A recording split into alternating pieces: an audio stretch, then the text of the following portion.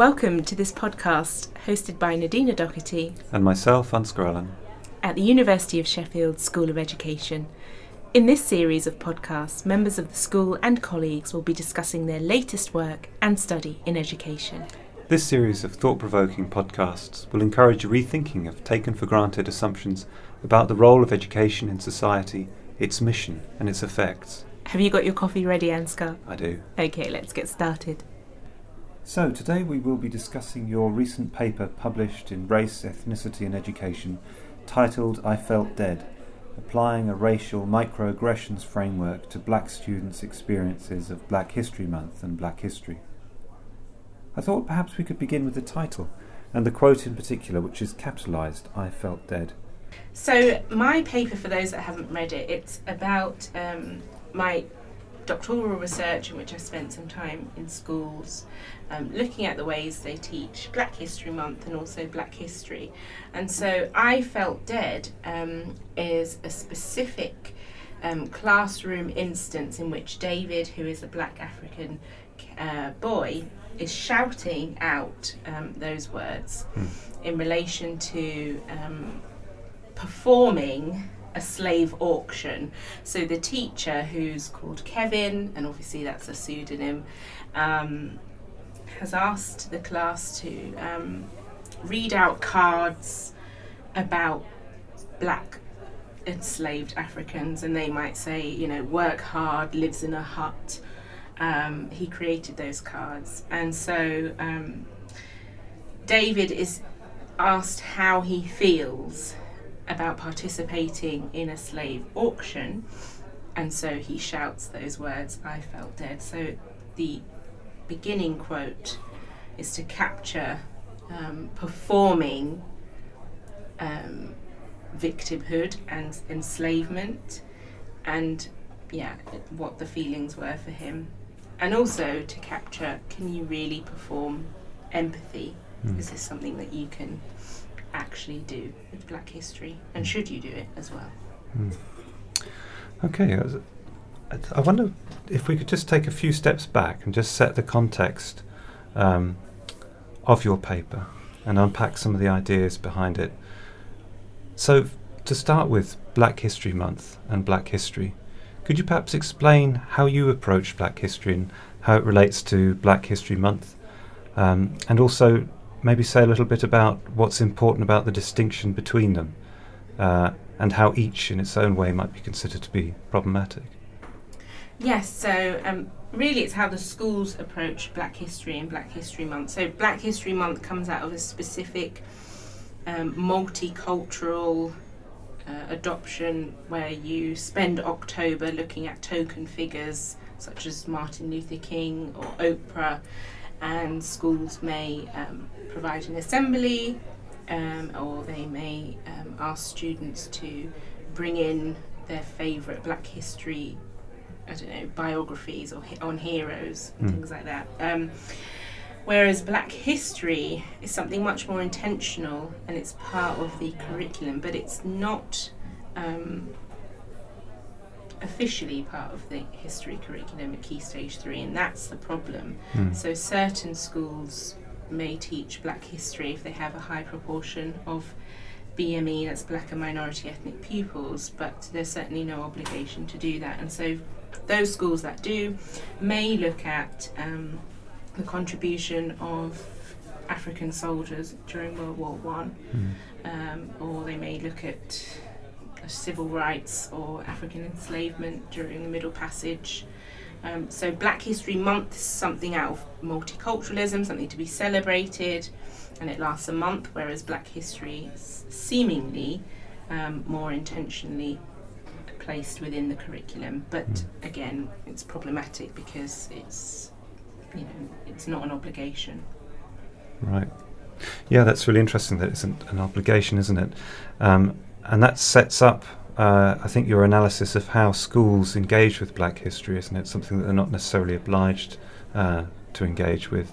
And you talk at one point about what you call interest conversions. This seemed like a really important stage in your analysis, I thought. So I was wondering if you could say a bit more about that, what you mean by interest convergence, and how it sets limits perhaps on what the curriculum is prepared to include and what schools are prepared to accommodate and how they accommodate black history within the curriculum? Yes, so interest convergence comes out of critical race theory, and this is a theoretical perspective that comes from the US.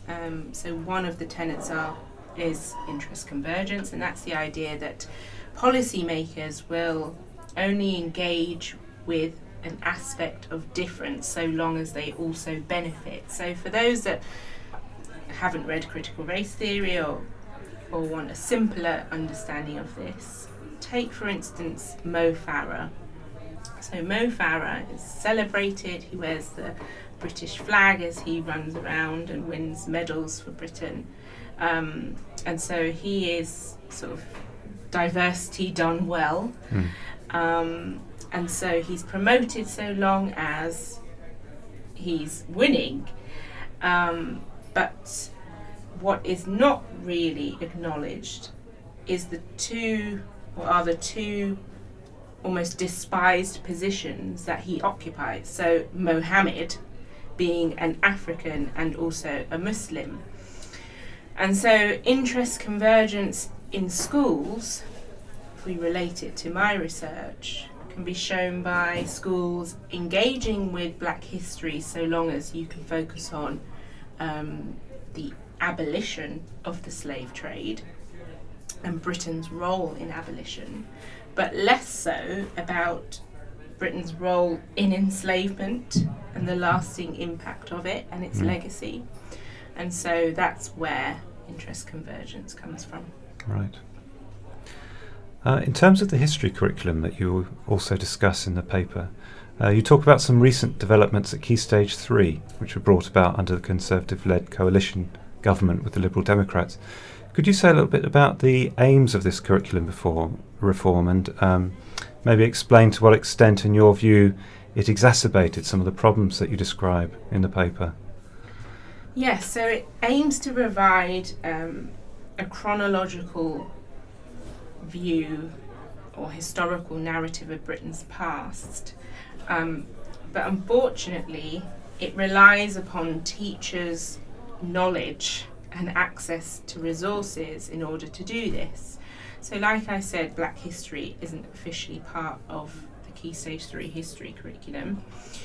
And so to what extent can teachers really find information on Black Britain's contributions to Black history if all they have access to are inherited materials that repeat the sort of victim-centred Black as slaves narrative or the civil rights movement in the US? So choice and freedom, it's good on one hand, but it puts a lot of the responsibility on teachers who may have had a really narrow version of history taught to them themselves, and so they just end up reproducing more of the same. So that's some of the problems. Okay.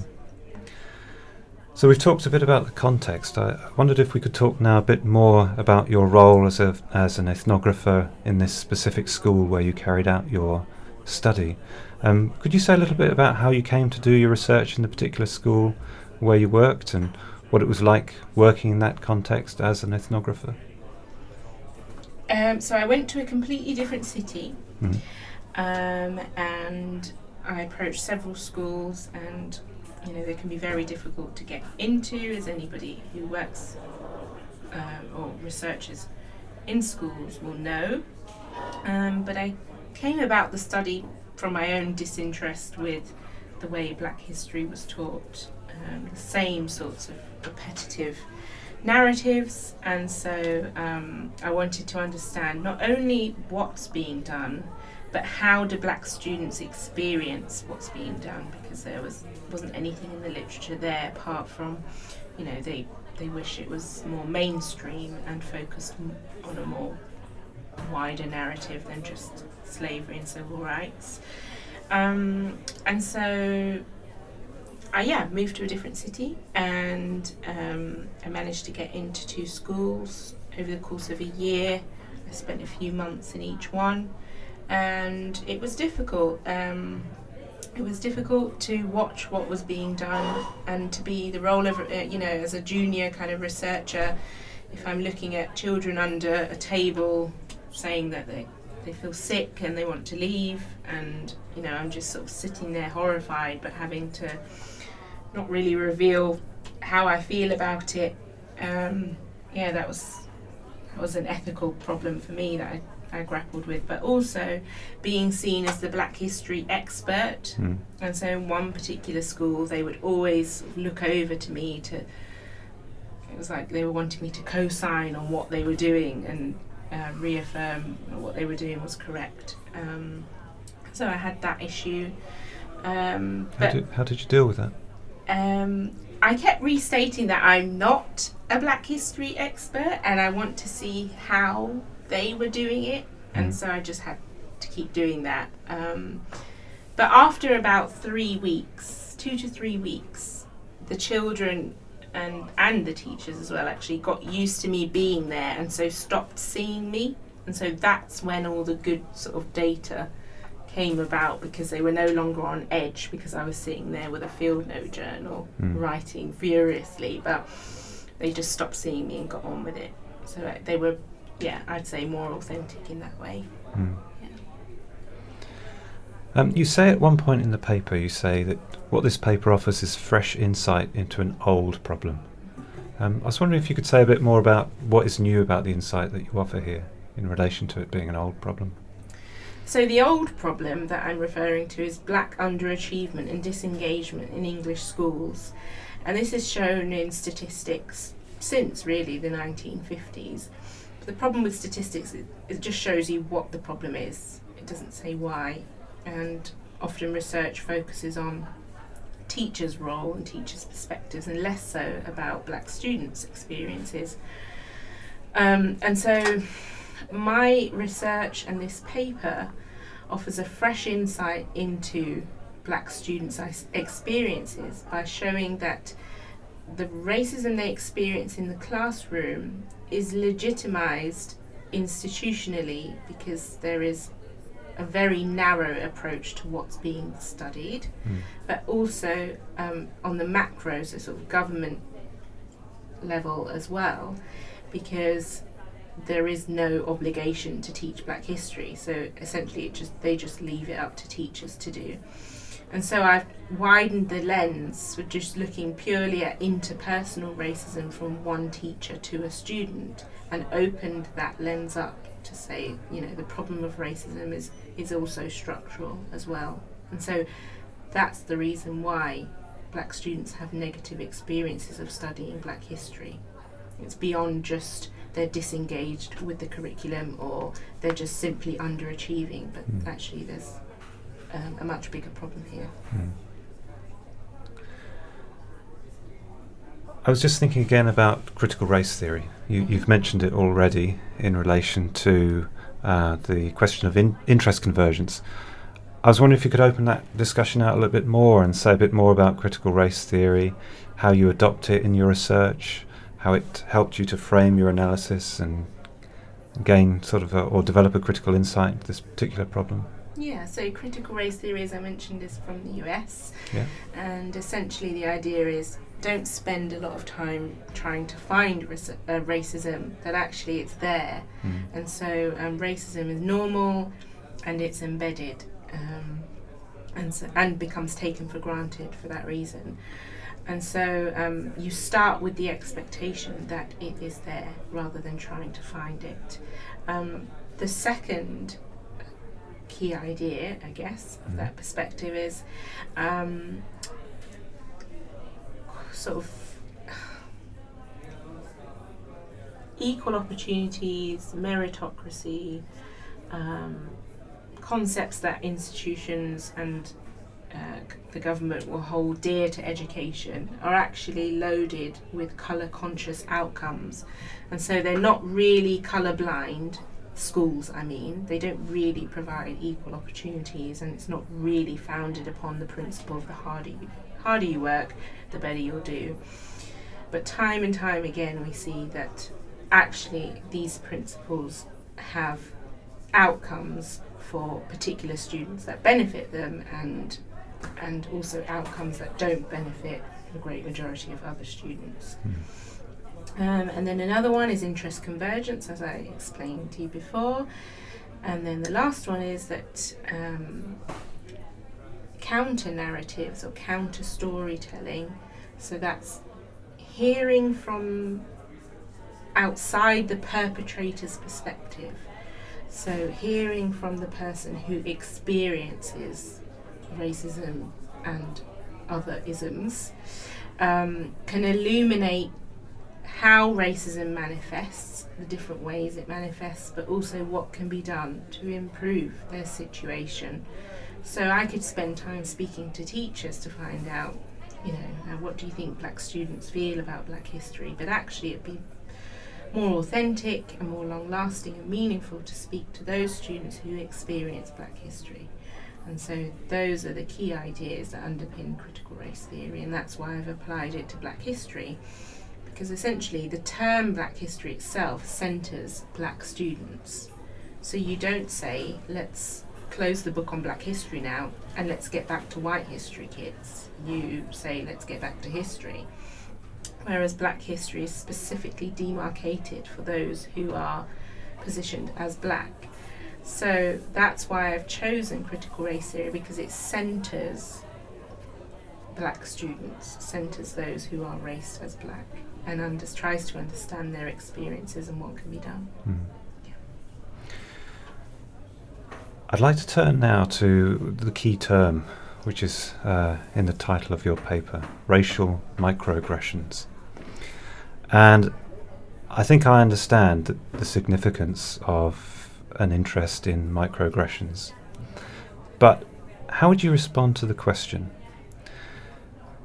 where someone might say, look, okay, you're calling these microaggressions, which means that they are small aggressions.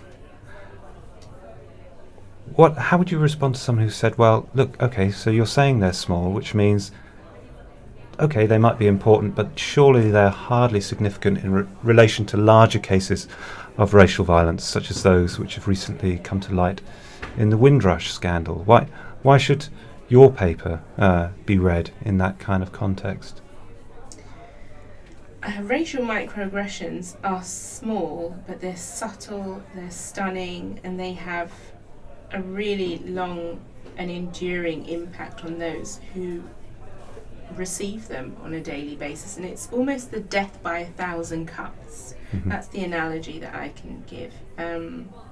Constantly being told or it being implied that you are not quite enough, that you are not smart enough, that you are not, you're not quite enough. And so larger events can happen, but they're founded upon these smaller assumptions that who you are as a raced and gendered individual doesn't fit the dominant mould of what it is to be human, what it is to be a person. And so microaggressions, though they seem small and insignificant to someone who's not experiencing them, actually to those who are, it has real implications psychologically, but also physiologically as well, to constantly be told you are not quite enough and you are not good enough. And I had an example recently, actually. I went to, and this goes into the next question you're about to ask me, but so trying to find a hairdresser that can cut mixed curly hair, black afro hair. It's very difficult, and so I went into a hairdresser's recently, and she'd given me a consultation and touched my hair, and she said, "Oh, it's very soft, and you know you're lucky because you've got mixed hair. So if it was afro hair, it wouldn't be as long, and it would be dry and broken off. So you're lucky, but we can fit you in, and we can do something with it." So just imagine if she's saying I've got mixed hair, there's obviously an assumption that someone in my family is black, so they must have terrible hair. That's the assumption, that the hair isn't good enough and doesn't grow. So it's always reaffirming that you are, and also the assumption is also like a compliment that you should be, you should be so glad that, what, did I get European mixed hair then? Is that why I'm lucky? What does lucky mean? So, I would say it's the death by 1,000 cuts, the best analogy I can give, and it is as important as those larger ones because they are constant and they are, regularly experienced by those who are racialized as non-white. Yeah, no, I can see that. So we've talked about the slave auction, which you observed. Yeah. Could you give or talk through another example from your study where you think it provides a good example of racial microaggression, and maybe situate that within a larger framework of institutional racism and what you describe as white supremacy? Yeah, I mean, I haven't really got one to hand, another example from the study, but I can, going back to the politics of black hair, if we're situating that in a larger context, there are black children who are routinely excluded from school for having inappropriate hair. But what does inappropriate mean? Does it mean that it's not straight? Because it won't be straight. And so that's reinforced by school exclusion policies that allow teachers to exclude, and also Western and European notions of beauty and beauty standards, what's acceptable hair. And so you can police the black body and black hair in that way and have, exclude children for something that they're not able to do. So again, that's another version of a racial microaggression in which what seemingly is just a child being excluded can actually be reinforced by the institution and wider notions of what's acceptable and what's beautiful hair.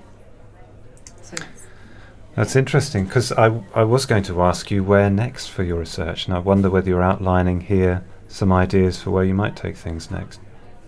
So I'm currently working on another paper. It's called White Guilt, Black Complicity.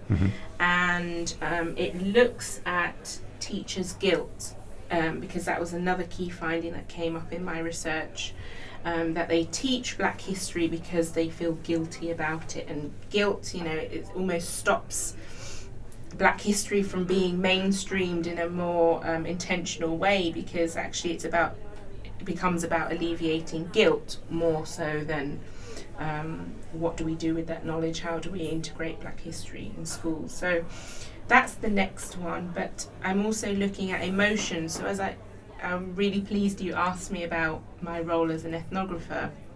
I grappled with how much of my emotions do I put into the research, and so I have a paper now under review which looks at black women's emotions in research. To what extent can one be emotional?